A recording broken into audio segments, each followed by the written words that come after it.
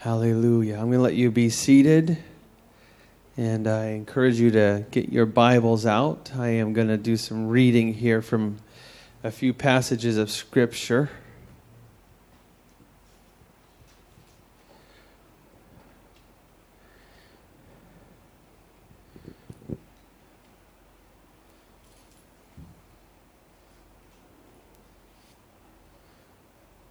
Why don't you turn to Acts chapter 1? We'll start there.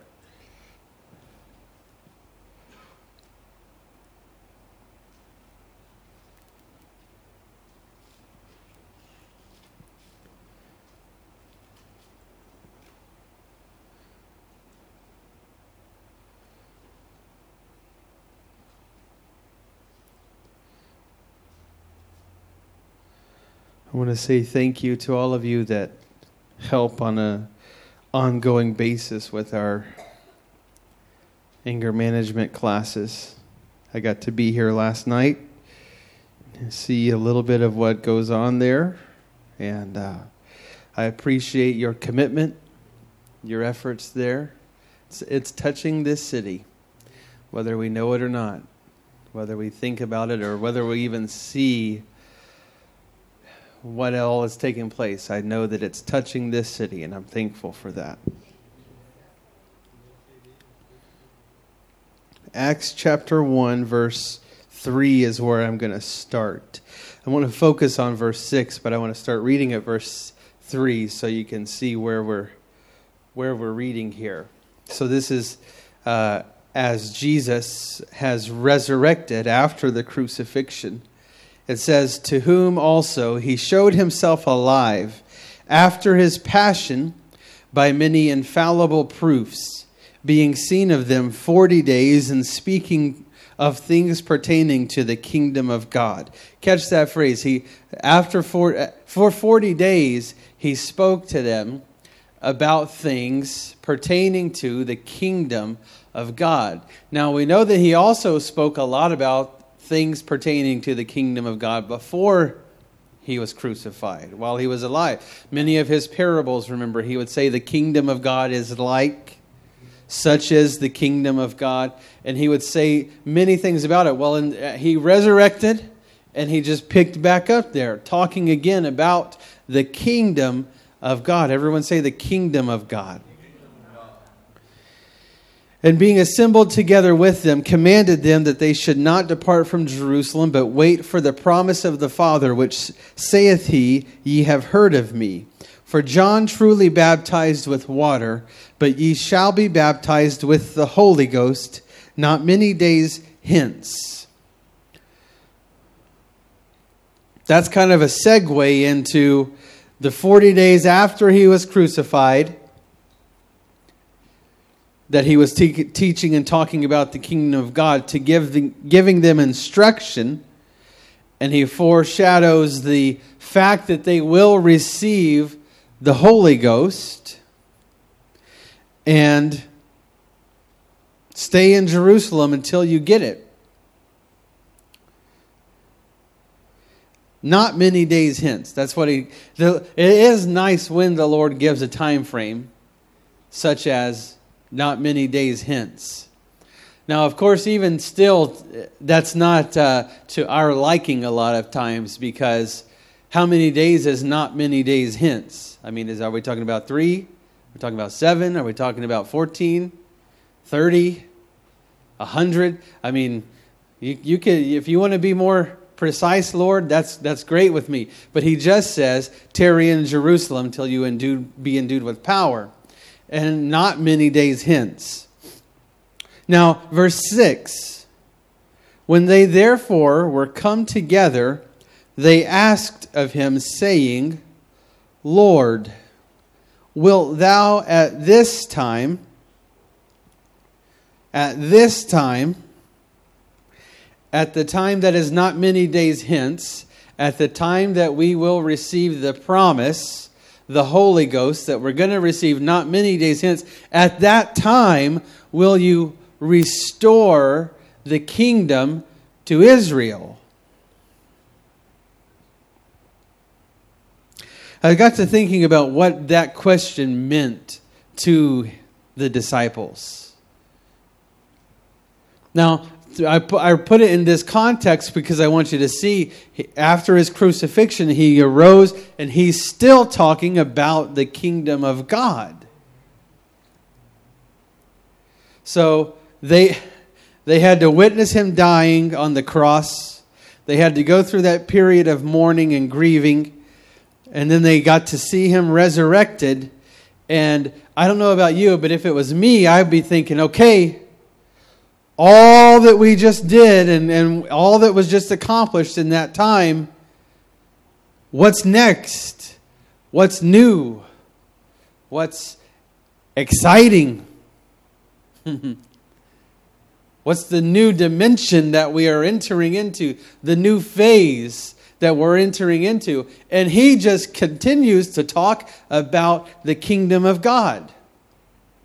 Things pertaining to the kingdom of God. It says he showed himself by many infallible proofs. So that to me kind of sounds like miracles. So he's doing miracles and he's talking about the kingdom of God, which is exactly the thing that he was doing before he was crucified. For 40 more days he goes on and does that. And now the disciples are like, okay, we've seen and heard all of this before.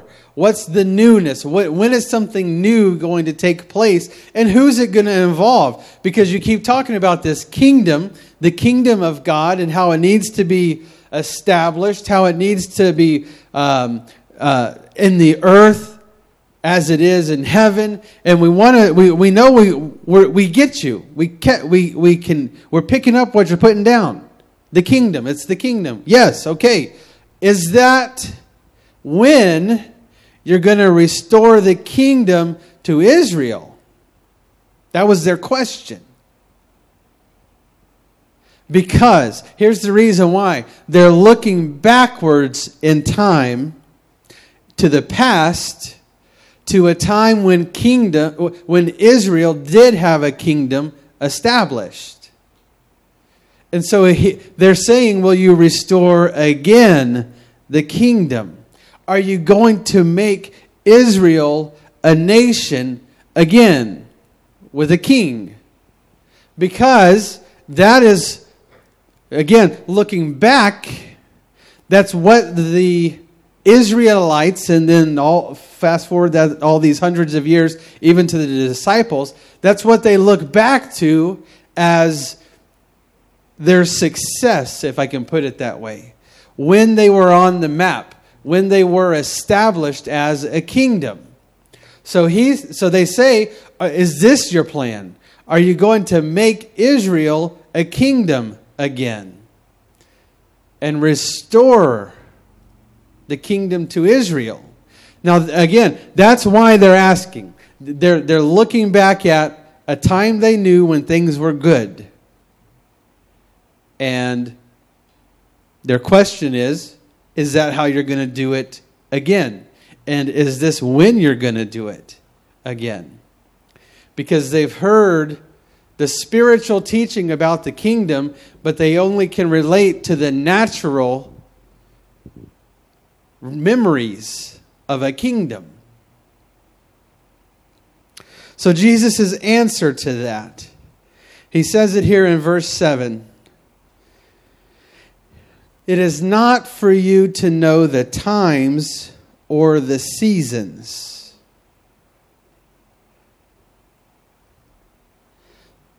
So, in other words, I'm not going to tell you. The question that you just asked me does not require an answer to suffice your knowledge. Parenting terms, we call that because I said so. When why and why and why and why continues to be asked and asked and asked and asked. And sometimes you try to answer it for a little while, right? Why is the sky blue? Well, if we talk scientifically for a little bit, and the sky and the reflection of the ocean, and yeah, but okay, then why is the ocean blue? Well, I don't know. You think about the particles that make it up. Well, okay, why are those particles? Okay, that's enough. because I said so. Or what we say is because God made it that way. So Jesus' answer to his disciples when they say, will you at this time restore the kingdom to Israel? He says, I'm not telling you because I said so. It doesn't matter to you at what time. It's not for you to know. We can have one of two reactions, if we want to be honest, to being told none of your business. Most often, the reaction that we have is probably one of offense. What do you mean it's none of my business? It pertains to me, right?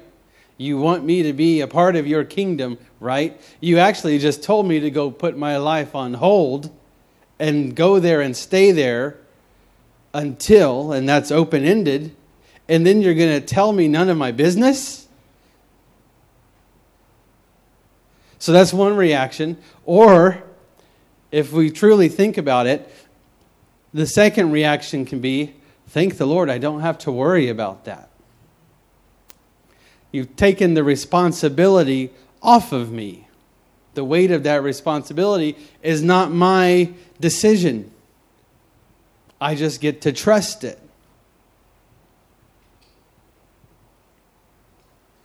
Now, because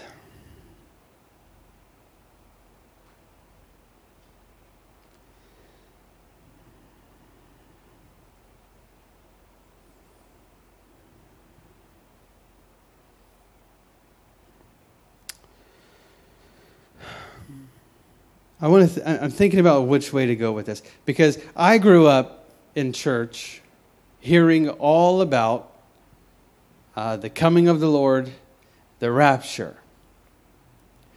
And in my mind, when I think about the promises and the word of God being fulfilled, coming to fruition, I think of that as, okay, he's going to, all that has happened in time up until now, to 2020, all the Old Testament, the New Testament, the things being, prophecies being fulfilled, and we're in this span of time up until the next span of time, which we know is the end times, or many would say we are in the end times. Scriptures call this the last days. I believe fully that we are in the last days. And so with that belief and that knowledge, okay, I'm in the last days, and that has an end. And then we enter more span of time, more Bible prophecy, the next dimension, the next whatever you would call it, dispensation, and we're just moving from one thing to the next. So my mind goes to, when is this going to end? What do I do from now until the ... When the Lord would say, it's none of your business. Not for you to know the times or the seasons. But I want to look at what the Scripture says about this. First, look at the book of Zephaniah. We're going to go back in the Old Testament just for one verse here. Zephaniah chapter 1.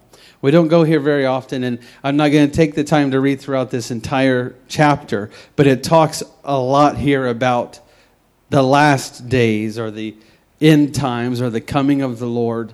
I just want to read you this one verse as it highlights what's going to happen here. And really, when the Scripture says, I will do this, it's the Lord giving us an indicator of, is this being done? Because when He's doing it, He's fulfilling what He said He's going to do. So Zephaniah chapter 1, verse 12. This is a prophet writing here. He says, it shall come to pass at that time that I will search Jerusalem with candles and punish. Everyone say punish. Everyone say punish. Okay. That's a mindset for you. The Lord's punishment. And I'm going to be completely honest, and I'll put all the chips on the table here again and say, growing up as a Pentecostal, this is something that you got to hear and learn and read and hear preached a lot about, especially back when in my younger days. And we think of the end times, the last days, as the Lord's punishment, or even the precursor to His punishment. But so what He says here, the Lord, okay, I got to pause for a second. The Lord is a loving God. He's full of mercy. He's full of grace. He is not willing that any should perish. If He had His way, He would not have to punish one person. That's His will. That's His will.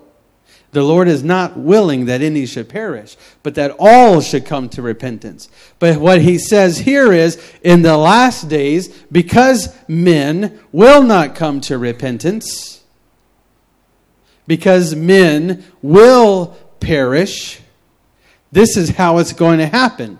Or this is a part of what you are going to see happen. I will search Jerusalem with candles and punish the men that are settled on their lees. I'm going to read that in a different translation just so you understand what he's talking about. But he says, the men that are settled on their lees that say in their heart, the Lord, watch this. This is what they say in their heart. The Lord will not do good, neither will He do evil. The Lord is searching for the people who are saying in their hearts, He's not going to do good or evil. It says, another translation says, I will punish the men who are complacent. Punish those who are settled in complacency. Punish those who sit complacent in their sins. Punish those who are complacent, who are like wine left on its dregs. Punish the men who are stagnant in spirit. That's why when the King James says those who sit on their lees, it's like, what does that mean? Is it Lee's Jeans? Wasn't that a brand back in the day? That's not what we're talking about. He's talking about those who are complacent. They are sitting in their complacency. And they're sitting back there saying, oh, I know they've been talking about the Lord all these years. People have been reading the Bible all these years. I've been listening to my friends, my relatives, all that side of the family. I'm just telling you what the Bible says here. And I've been listening to them, and they say God's going to. Or one day this is going to happen. And expect this. And they're talking about prophecies and end times. And I don't see it happening. Furthermore, they tell you how you're supposed to live. Okay. This is, I'm playing the role of somebody that's sitting on their lees, okay? I didn't think I'd ever use that sentence, but that's what it is. Someone who's in their complacency. Now, my friend, Kyle Woods, he goes around talking about Jesus. And talking about what the Lord did for him and how he's a terrible person, but now he's getting better and improve how his life has changed. And he tells me that, I'm not supposed to be doing X, Y, and Z.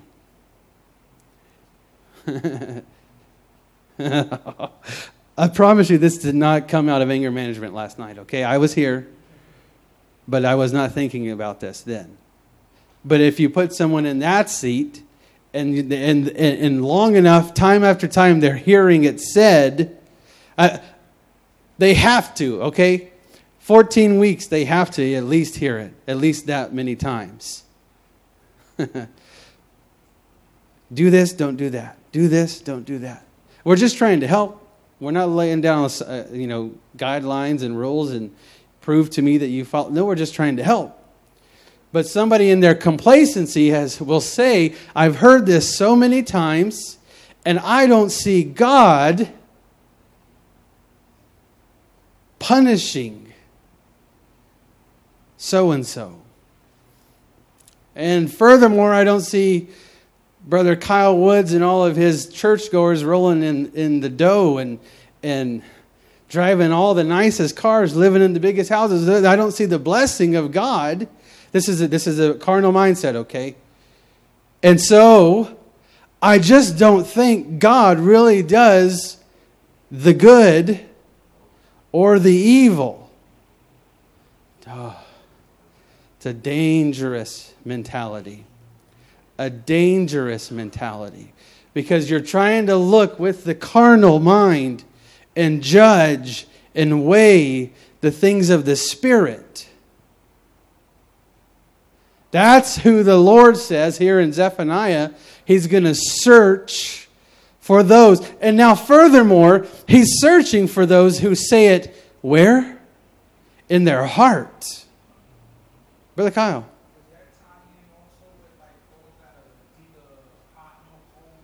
Absolutely. Mm-hmm. Yep, same group. Those that are neither hot nor cold. So they say this in their hearts. We get to talking about the heart, and now we're including everybody that's got a heart. Brother Vance? Yes, in their spirit.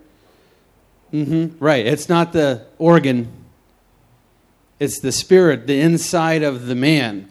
So internally, the man is having this conversation with himself. I don't see the Lord doing the good that He's supposed to be doing, supposedly doing. And I don't see the Lord doing the evil that He supposedly would do. Now again, we're talking about the day that's reserved to judgment. Thank the Lord there is a day reserved to judgment. Because if not, every single one of us in this room could just be zapped at one time or another in our past. I don't know about you, but I have not been perfect my whole life. And there has been a day in my life where the Lord could have come and said, this day I have reserved for your judgment. And you're not going to make it based on where you are. But thankfully, as I said before, He is full of grace and He is full of mercy.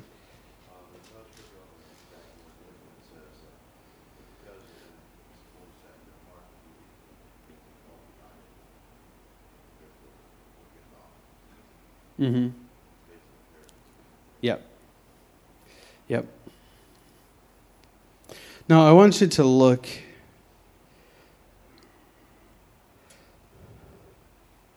at 1 Thessalonians.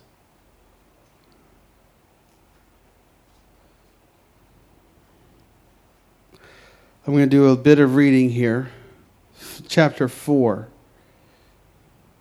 1 Thessalonians chapter 4, verse 13. We're going to read a bit in chapter 4 and chapter 5 here. Now we've heard what Jesus told His disciples about the times and the seasons. We've heard a little bit about what one prophet said about what Jesus is going to do at that time, in that season. So 1 Thessalonians chapter 4, verse 13, Paul is writing to the church here. He says, "But I would not have you to be ignorant, brethren, concerning them which are asleep." That's New Testament, King James Version of saying those that are dead. Okay? Those that are dead. I would not have you be ignorant concerning those that are dead, that ye sorrow not, even as others which have no hope. For if we believe that Jesus died and rose again, Even so them also which sleep in Jesus will God bring with him.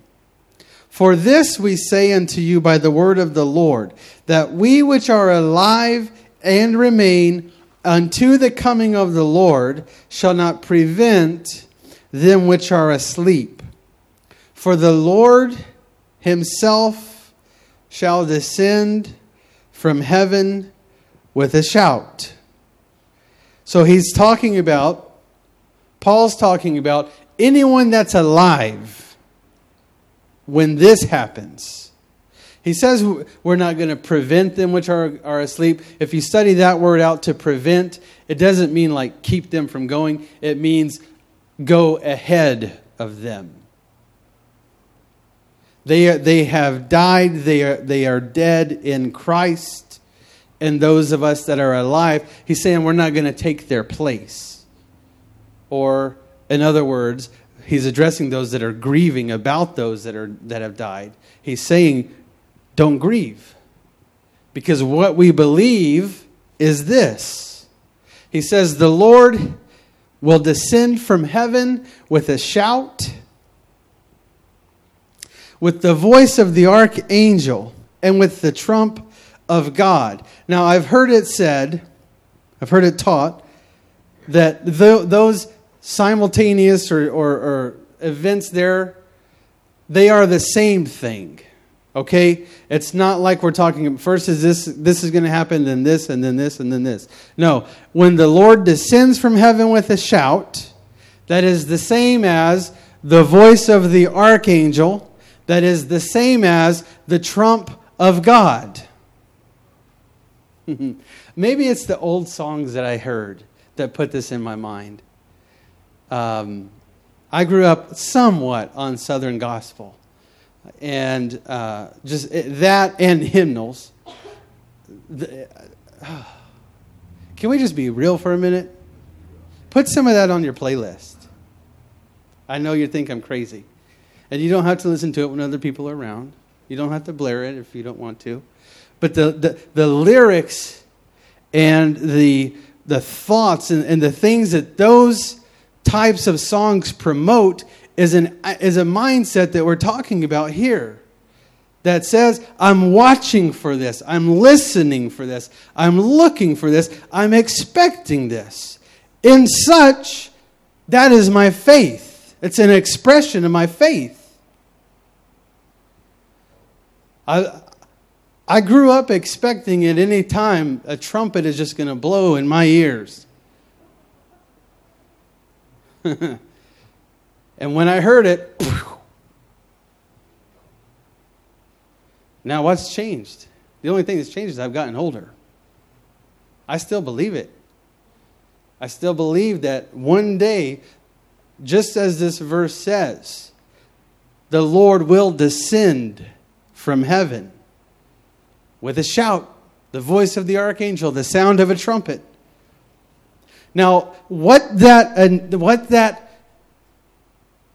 action signifies, as Paul's writing here, it is a call to those that are dead.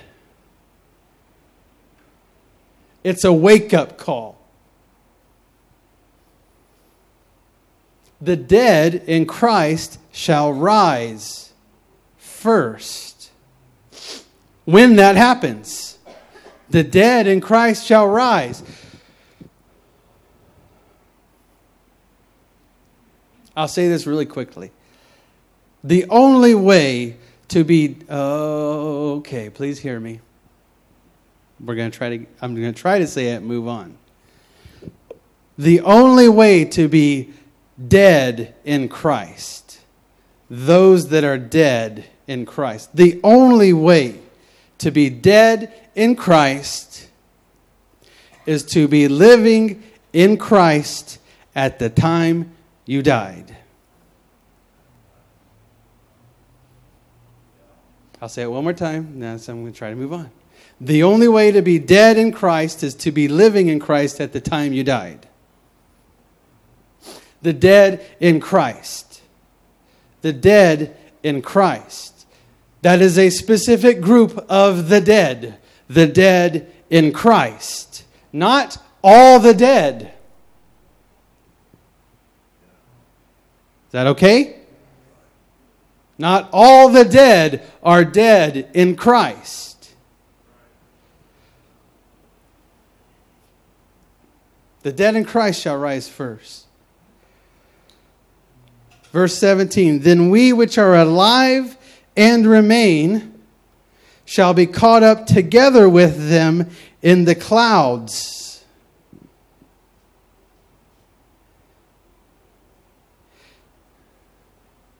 You want to blow the mind of an unbeliever, just point out these scriptures right here and tell them you really think it's going to happen.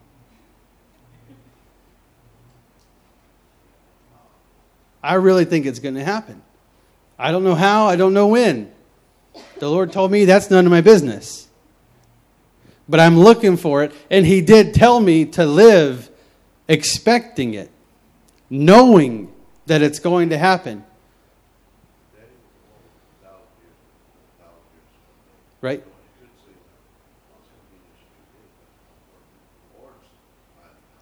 Mm-hmm. Exactly. Yeah. Now, what Brother Vance just says of Scripture that says, one day is with the Lord as 1,000 years, and 1,000 years with the Lord is as one day. This is why Paul was just a few days ago in the Lord's timing. When he wrote these things to the church, not just this, everything that he wrote to the church, that was just a few days ago. It still applies. Until, now here, catch this. Until the turning of the page, with the changing of time and the changing of a dispensation, everything that has started and taken place from the start of that dispensation to the end of it, it's all in the same book. It's all on the same day. It's all on the same page to God. Now, newsflash, what we're talking about, 1 Thessalonians, is our dispensation. That's why I can say it just happened a few days ago. It's still relevant. It still applies.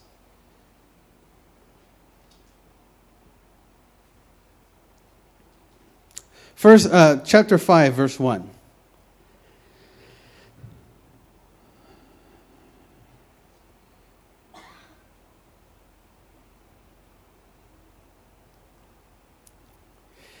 First Thessalonians 5 and 1, he says, but of the times and the seasons, brethren, ye have no need that I write unto you. It's not doing me any good to put this pencil down on this paper and be telling you about the times and the seasons. Now he says, verse 2, for yourselves know perfectly that the day of the Lord so cometh as a thief in the night. In other words, when I was there with you in Thessalonica, we talked about this. We got this straight. We got it clear. The day of the Lord is going to come as a thief in the night. That has not changed. So it's not going to do me any good to sit here and try and give you more of that, to give you more of things to watch for, things to look for, signs, times, seasons. That's not what we're doing, because you know it's going to come as a thief in the night. For when they shall say, peace and safety, that okay, time out. He just changed from me and you in the church, what we already got clear, what we already know, to they. They is talking about a different group. When they shall say peace and safety, not you, not me. We have peace. We have safety. We had it yesterday, we have it today, we're going to have it tomorrow. We're going to always have it because we have the peace giver. We have the one that protects us. So we have our peace and our safety. This is not applying to us. When they shall say peace and safety. When someone who is not used to peace and is not used to safety looks out over their life, over their climate, over their outlook, and says, we finally got it made. We finally have peace. We finally are in a place of safety. Then, sudden destruction shall come upon them. That kind of sounds like the guy who's sitting there in his lees, right? The Levi guy. The Lord just doesn't do what he says he's going to do. He doesn't do bad. He doesn't do good.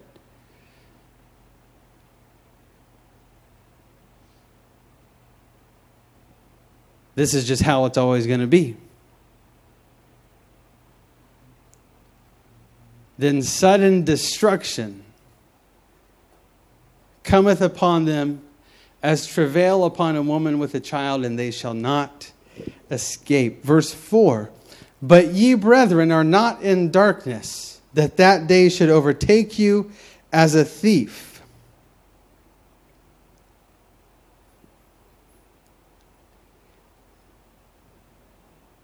Everybody catch that? You're not in darkness. That day is not going to overtake you as a thief. Ye are all the children of light and the children of the day. We are not of the night nor of darkness. How could this day not overtake me? If I don't know, if I've already approached the Lord and said, when is your return going to be? And he, instead of saying, it's this day on the calendar, if he doesn't do that, he hasn't done that. I don't know of one single person he's ever done that to. There have been people, we're not going to go down that road. But he doesn't do that. He hasn't done that. And so, if I know that he's not going to overtake me as a thief in the night,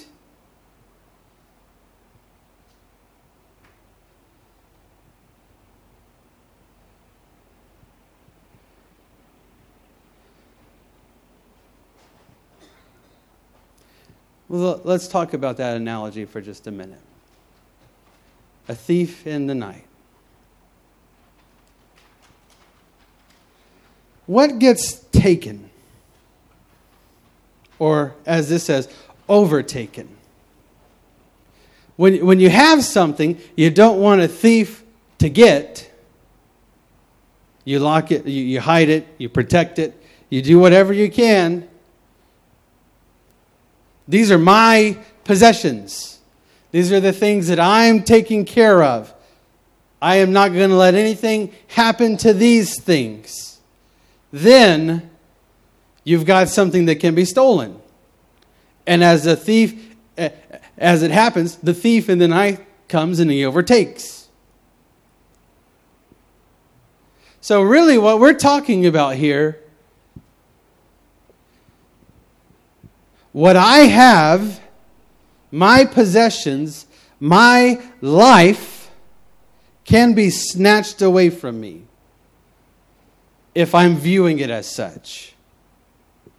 I have got 3 more years of college, and that cannot be taken away. Boom, it's taken away. I have got this much money in the bank, in my savings, and that cannot be. Boom, it's taken away.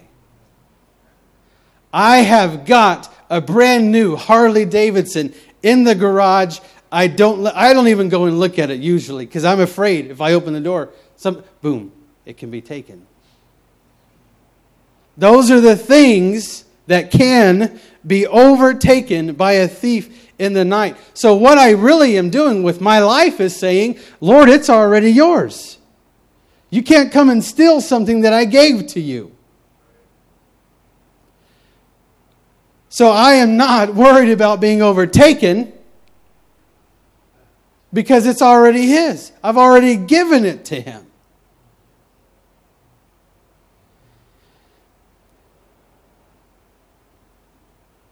Verse 6. Therefore let us not sleep as do others, but let us watch and be sober. For they that sleep, sleep in the night, and they that be drunken are drunken in the night. But let us who are of the day be sober, putting on the breastplate of faith and love, and for an helmet the hope of salvation. Verse 9, this is the last verse.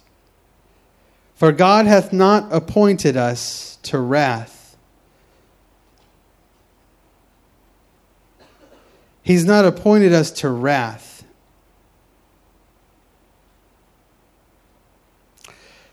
He's not appointed us to wrath. We are not those sitting in complacency that He's looking for and that He's going to punish. That's not me. That's not you. If we're living according to His word, if we're living after His will, He's not appointing us to wrath. He's not deciding and looking for the day, okay, when can I make things bad for Elena? When can I pour out my wrath on Brother Vance? He has not appointed us to wrath, but to obtain salvation. This scripture goes hand in hand with the scripture I referenced earlier. He's not willing that any should perish, but that all should come to repentance. The Lord has not appointed us to wrath, but to obtain salvation. That's two sides of the human life and our eternity. Those are the two sides of it. One side is wrath, punishment from Him. The other side is salvation, repentance, salvation through repentance. That's His plan. That's His will. Why don't you stand with me? Yes, Brother Vance.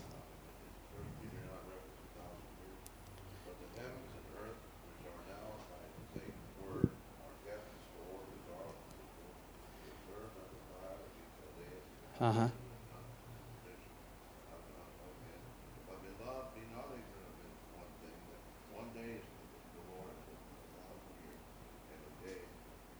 A 1,000 years. Uh-huh. The Lord is not slack concerning His promise, as some men count slack, but is long suffering to us, not knowing that any should perish, but that all should come to repentance. But the day of the Lord will come as a thief in the night, in which the heavens shall be passed, and with a great noise, and the heavens shall melt with a fervent heat. The earth also and the works shall come therein shall be burned up. Seeing then that all these things shall be dissolved, what manner of person ought he to be? Right. Amen to that. Amen to that. Why don't you stand with me?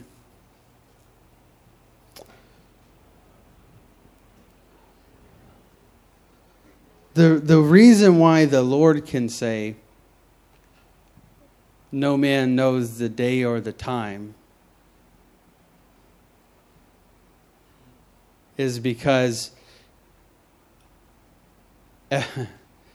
every man has a different day and a different time.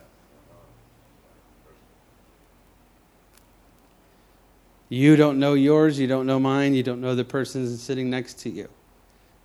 He has that reserved unto judgment.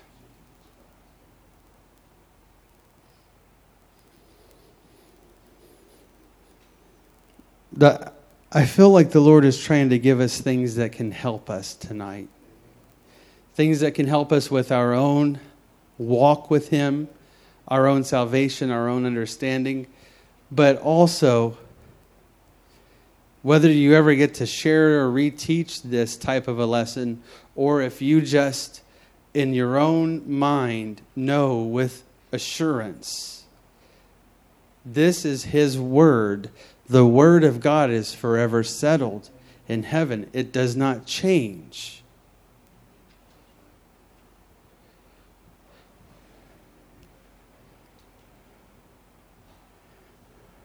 All we have is this day, this time. Scripture says you're not promised tomorrow.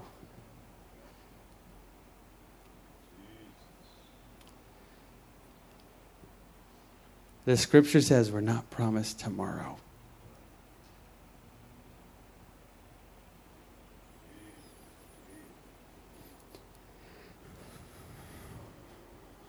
Why don't we pray? Lord Jesus, God, I give my heart to you. I give my life to you. I turn it over to you tonight, Lord, this night. Jesus, I disavow ownership of myself. You are the King. You are the Lord. You're the Lord of my life. Jesus, I want there to be nothing that I'm holding on to that can be stolen and taken away as a thief in a night. God, I'm making the decision, the choice right now to hand it all over to you, to lay my life down for you.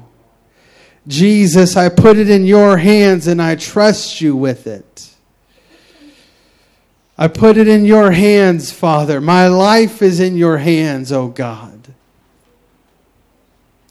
God, I thank you for the truth of your word. I thank you that your word is forever settled in heaven. God, in you there is no changing.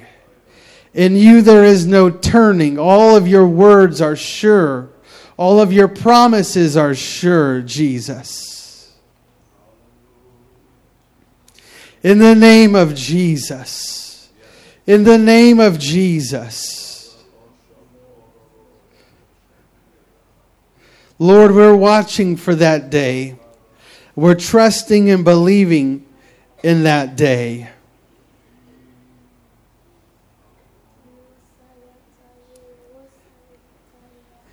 In the name of Jesus.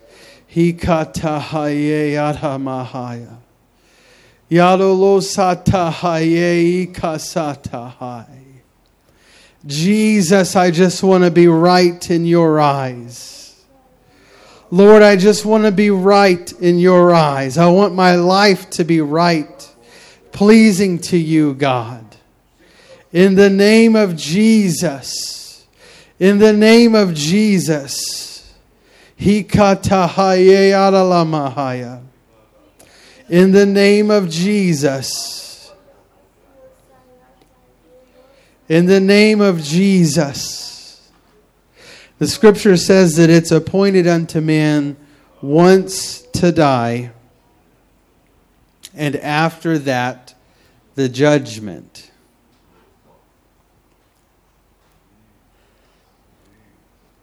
It's appointed unto man once to die, and after that, the judgment.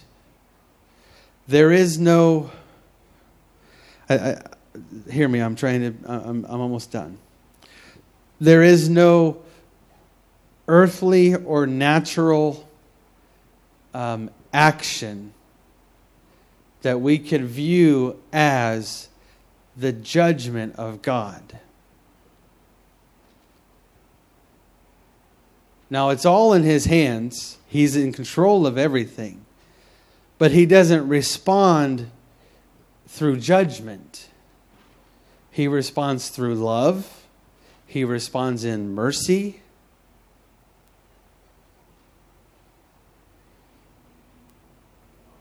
That's how He operates. We oftentimes, just again in our carnal mind, will say, something bad happened. This must be the Lord's judgment. I know I've referenced this at least 2 or 3 times now. The worst thing that could happen to you here in this earth is that He would just remove Himself from your situation. When He does that, it's not judgment. It's His response to you, to us, to our actions. I've walked down this road with you as far as I can walk. If you're going to keep going that direction, I'm going to stop right here. And you keep going. And whatever happens to you there is a result of your actions. That's the result. And I'm right here. These are my principles. This is where I stand. If you want to walk with me, you know where to find me. Oh, but you're so mean. You haven't blessed me enough. You haven't given me enough. I'm right here. These are my principles. You know where to find me.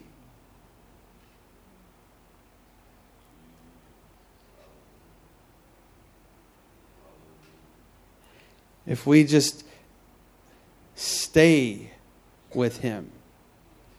We use that term so much, I think we don't always think about what it looks like. Walk with Him. Walk with Him. I don't walk with the Lord by saying, here's where I'm going today. You want to go with me? Oh, you don't? Okay, you just must not love me. You must not want to walk with me. No. I don't get to start off the day by saying, here's where I'm going. Do you want to go that direction? Unless I'm okay with the fact that if I'm going there without you, if you don't want to go there. But I start off instead with this simple question, where are we going today? You know what today is going to look like. I just want to walk with you in that way. If I'm doing that, if that is an expression of my life and what my life looks like, how could something overtake me as a thief in the night? It's not going to happen. Because I'm with Him. I'm walking with Him.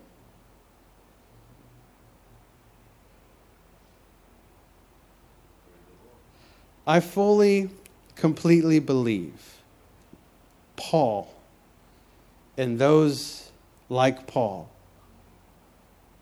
woke up every day expecting, is this the day that I'm going to leave this earth and meet you? Not in dread, not in fear and worry, and not even with, that sounds kind of spooky and superstitious. That's not what I mean. I'm saying, Paul, he says it, for me to live is Christ, to die is gain. I would much rather be there with the Lord than here with you. No offense. I added that last part. But he's saying, as long as I'm here, I'm helping the church. And I'm good with that. Even if it means thrown in prison. Even if it means taken to have unspeakable acts done against me. If that's why I'm here, to help the church, then I'm okay with that. But I don't doubt it at all. He would wake up and think, maybe this is the day. I'm going to go the direction that you gave me. And until you change it. And whenever you decide to change it, I'm good with that. I'm waiting for that. I'm expecting and hoping for that. Paul said, we must be ready always to give answer of the hope that lies within us. The hope that lies within me is not that someday I'll get enough promotion that I can live comfortably. That's not the hope that lies within me. I can't give an answer to a man for that. The hope that lies within me is my eternal salvation, my eternal security. There shall I ever be with the Lord. That is my hope. Lord, I thank you. Lord, I thank you that you've offered us this hope. Lord, come on, would you close your eyes and just talk to the Lord for a minute?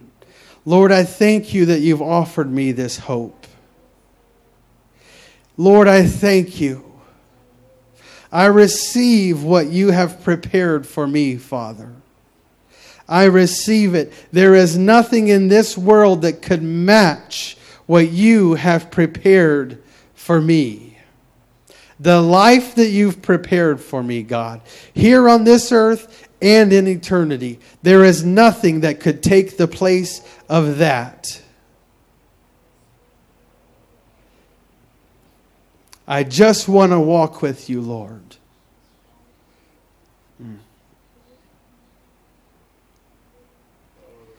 I just want to walk with you, Jesus.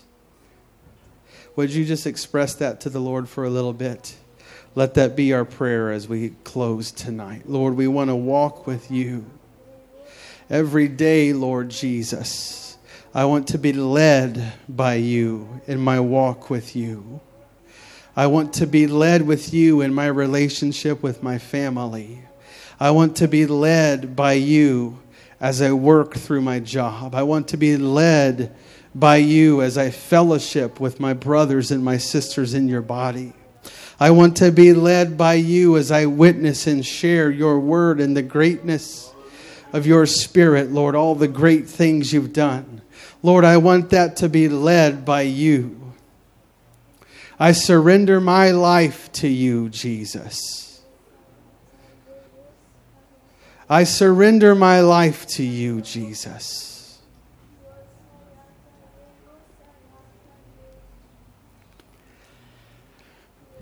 In the name of Jesus.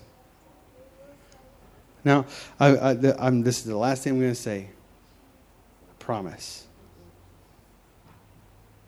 I'm going to ask you 2 questions. The first one is, what are you willing to do for God? The second question is, what are you not willing to do for God?